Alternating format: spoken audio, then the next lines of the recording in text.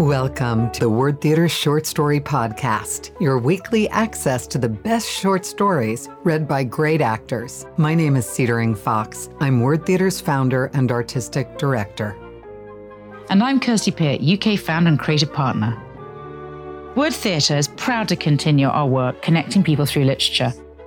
Stories ignite curiosity about ourselves and others. They engender compassion and foster conversation. That is ever so true about today's story. CCH Pounder has donated a great deal of her time and energy to Word Theater and has performed at many benefits for the Pushcart Prize in Los Angeles and East Hampton, New York. Now it is with great pleasure that we welcome author Lorna Goodison. She will introduce her Pushcart Prize-winning story, By Love Possessed. This is the title story from her first collection of short fiction. Here is Lorna Goodison.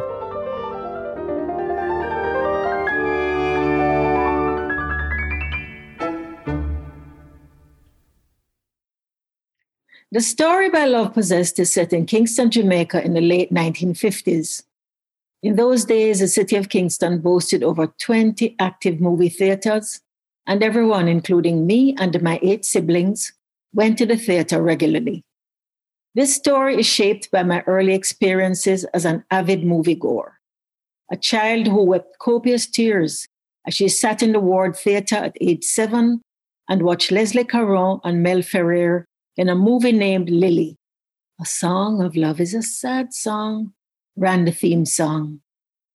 By Love Possessed is a love story about what happens when an unlikely pairing takes place between an older woman and a handsome younger man. It is one of the very first stories that I ever wrote, although storytelling has always been a feature of my poetry, and I feel honored that it won a Pushcart Prize, and I'm absolutely delighted to have it read by the brilliant CCH Pounder. Sometimes she used to wake up and just look at him lying asleep beside her. She would prop herself up on one elbow and study his face. He slept like a child, knees drawn up to his stomach, both hands tucked between his thighs. His mouth was always slightly open when he slept, and his mouth water always left a damp patch on the pillowcase.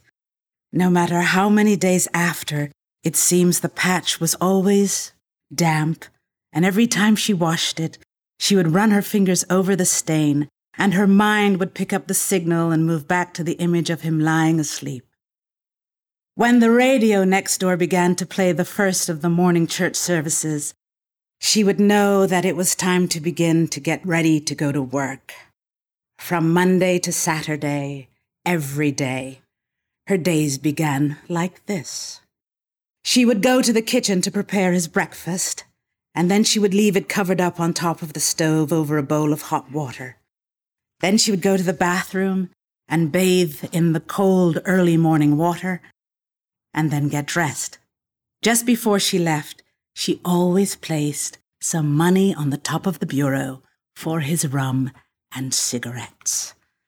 Then she would say to his sleeping form, "Frenchie, go on, take care till I come back, eh?" Dottie sometimes wondered how she was so lucky to be actually living with Frenchie.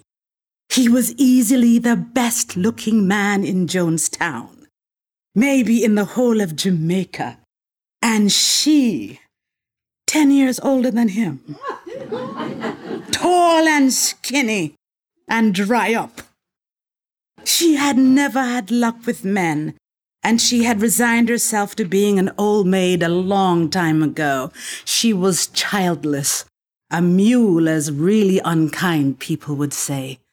She worked hard and saved her money, and she kept a good house. Her 2 rooms in the big yard were spotless. She had a big trunk bed that was made up almost entirely with pretty chenille spreads, a lovely mahogany bureau, a big wardrobe with good quality brass, and glass mirrors, and in the front, in pride of place, a china cabinet. Nobody in the yard, maybe in Jonestown, maybe in the whole of Jamaica, had a china cabinet so full of beautiful things. Dottie had carefully collected them over the years, and she never used them. Once a year, when she was fixing up her house at Christmas, she would carefully take them out, the ware plates, cups, saucers, tureens, glasses, lemonade sets, serving dishes, teapots, and she carefully washed them. This took nearly the whole morning. She washed them in a pan of soapy warm water, rinsed them in cold water, then dried them with a clean towel. Then she would rearrange them artistically in the cabinet. On that night, she would sometimes treat herself to a little drink of Porto Pruno wine, sitting by herself in her living room, and would gaze on her china cabinet, enjoying the richness within, the pretty colors, and the lights bouncing off the glasses. Her sister always said that she worshipped her possessions. Maybe she did, but what else did she have? Until she met Frenchie. There was one thing that Dottie really liked. She liked the movies, and that is how she met Frenchie. She was in the line outside the Ambassador Theatre one Saturday night, waiting to get into a hot triple bill when she struck up a conversation with him. He was standing behind her in the line, and she remembered feeling so pleased that a man as good-looking as this was talking to her. They moved up in the line till they got to the cashier, and she, being ahead of him, took out 10 shillings to pay for herself. It was the easiest, most natural thing in the world for her to offer to pay for him when he suddenly raised an alarm that his pockets had been picked. If she had been seeing straight, she would have noticed that some people were laughing when he raised the alarm. But she didn't see anything but the handsome brown-skinned man with good hair, straight nose, and a mouth like a woman's. It was the best triple bill Dottie ever watched. He had walked her home, all the way home. They talked about the movies. His favorite actor was Ricardo Montalban. She liked Dolores Del Rio, for that is how she would have liked to look. Sultry, Spanish. For then she and Frenchie would make a striking couple, just like 2 movie stars. As it was, she was looking a little something like Popeye's girlfriend, Olive Oil. And he was probably better looking than Ricardo Montalban. Frenchie did not work. He explained that he used to have a job at the wharf, but he got laid off when his back was damaged unloading some cargo. She sympathized with him, and some nights she would rub the smooth expanse of his back with wintergreen oil. He said he liked how her hands felt strong. Frenchie moved in with Dottie about 2 weeks after they met. At first, she was a little shy about having a man living in her room, and then she began to feel very proud of it. At least she was just like any other woman in the yard. As a matter of fact, she was luckier than all of them, for Frenchie was so good-looking. Woo! She mined him. Dottie buy everything down to his underwears, his drawers that Frenchie wore. Said his sister, not even a kerchief the man buy for himself. The people in the yard would laugh at her behind her back. They wondered if Frenchie kept women with her. Winston, her nephew, said, "Chaw! Rummer Frenchie woman! Man, you ever see that man hog up a rum bottle?" Now that was true. Frenchie loved rum, and rum loved him, for he never seemed to get drunk. As a matter of fact, every day he spent a good 8 hours like a man going to work in Mr. Percy's bar at the corner. After Dottie had gone to work at the St. Andrew's house, where she did domestic work for some brown people, Frenchie would wake up. He would bathe, eat the breakfast that Dottie had left for him, and get dressed, just like any man going to work. He always wore white short-sleeve shirts, which Dottie washed whiter than pelican shit. He favored khaki pants, So she ironed both shirt and pants very carefully. He would get dressed very, very carefully, put some green brilliantine in his hair, and brush it till it had the texture of a zinc fence. Or as one man in the yard said, "Every time I see your hair, Frenchie, I feel seasick." Frenchie would laugh, showing his gold crown on his front teeth, run his hand over his hair and say, "Waves that behaves, boy. Waves that behaves."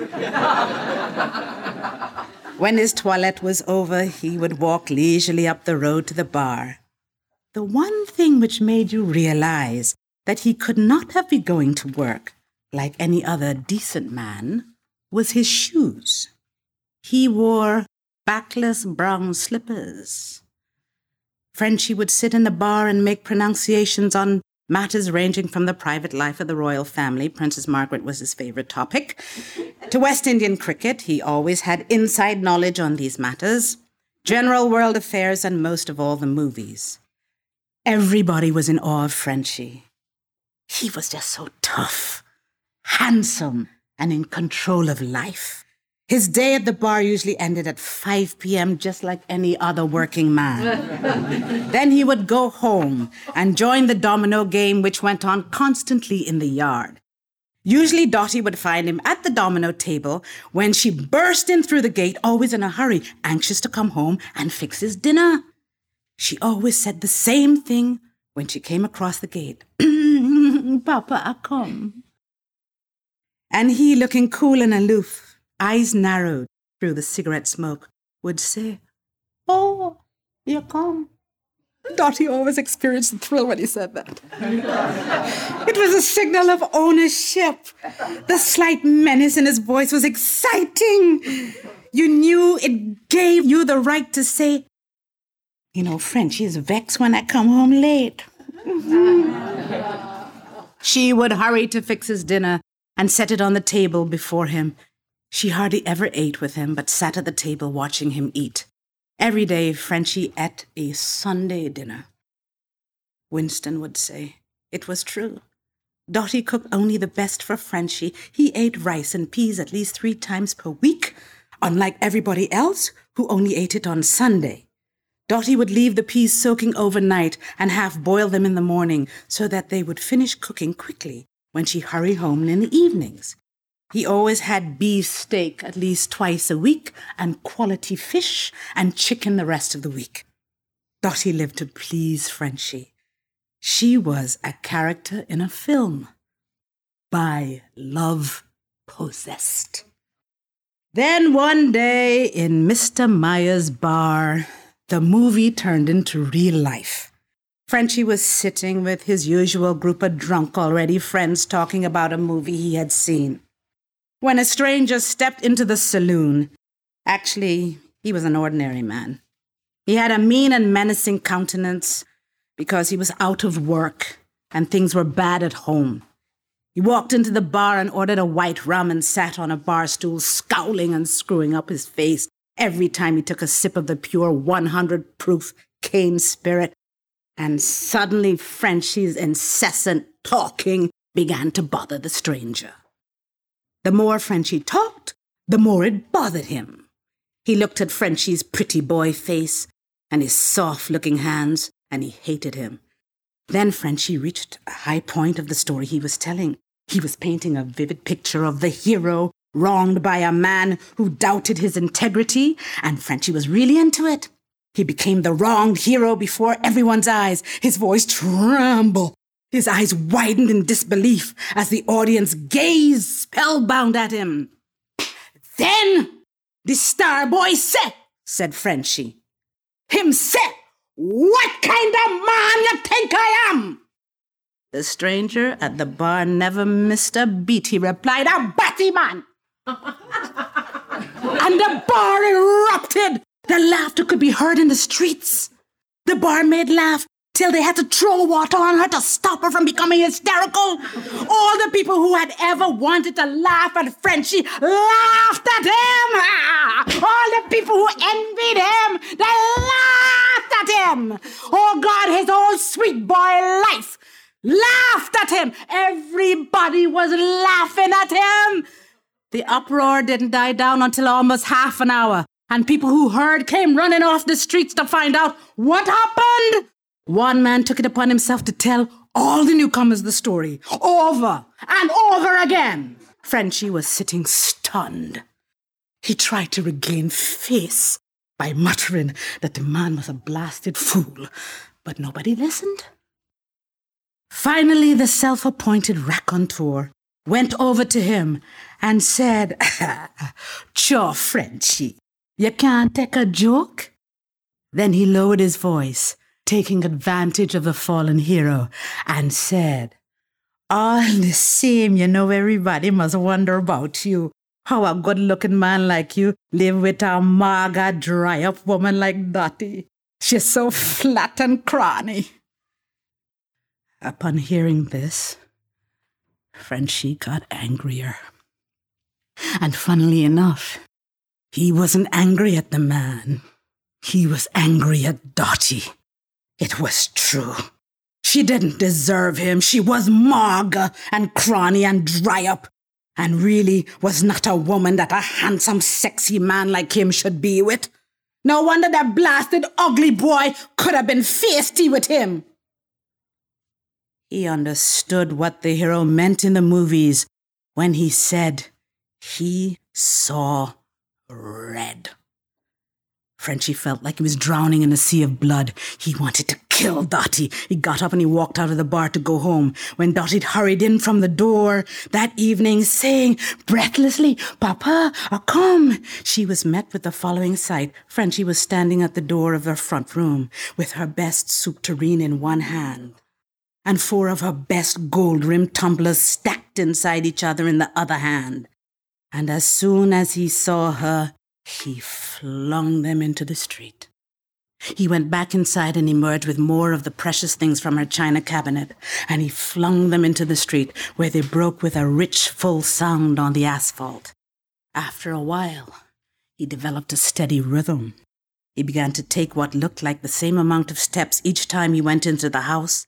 Then he'd emerge with some crockery or glass, walk to the edge of the veranda, take the same amount of steps, and with an underarm howling action, fling them into the street. Dottie screamed. She ran up the steps and clutched at him. He gave her a box that sent her flying down the steps. Everybody screamed. The men kept saying that he had gone ras mad. Nobody tried to restrain him, for he had murder in his eyes, and he never stopped till he had broken all of Dottie's things, and he walked out of the yard. Frenchie bad, no ras boy. Oh, you see when he fling them things? Chow! Frenchie's name became a great legend in the neighborhood. Nobody ever seen anybody mash it up like that. So nobody had ever seen anybody in such a glorious temper. He mashed up the place to blows, boy. Nobody remembered him for, "What kind of man do you think I am?" Even poor broken Dottie remembered him for his glorious temper. She would have forgiven him for breaking her precious things. She would have liked to have told the story of how bad her man was and the day he broke everything in her china cabinet and boxed her down the steps. But he didn't give her a chance. She kept going to the Sunday night triple bills at the Ambassador, but she never saw him again.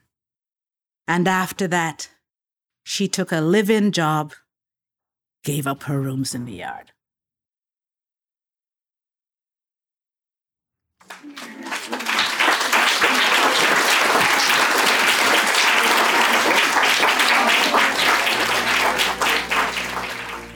We hope you have enjoyed listening to CCH Pounder reading Lorna Goodison's By Love Possessed from her collection with the same name, published by Amistad Books. You can support 2 nonprofits by going to bookshop.org and purchasing one of Lorna's collections of essays, poetries, or stories. And if you enjoyed this week's Word Theatre podcast, please write us a review. And visit our website at wordtheatre.org to check out our upcoming event schedule and see how to become a Word Theatre member. As always, thanks for tuning in to the Word Theatre Short Story Podcast. We'd like to give a big shout out to the Los Angeles County Department of Arts and Culture, who helps support our podcast. Thank you, Jonathan Sachs, for composing our theme music. And thank you, Jason Lee, our podcast editor. This is Kirsty Pearce in England. And I'm Cedar Fox in Los Angeles. Until next week, signing off.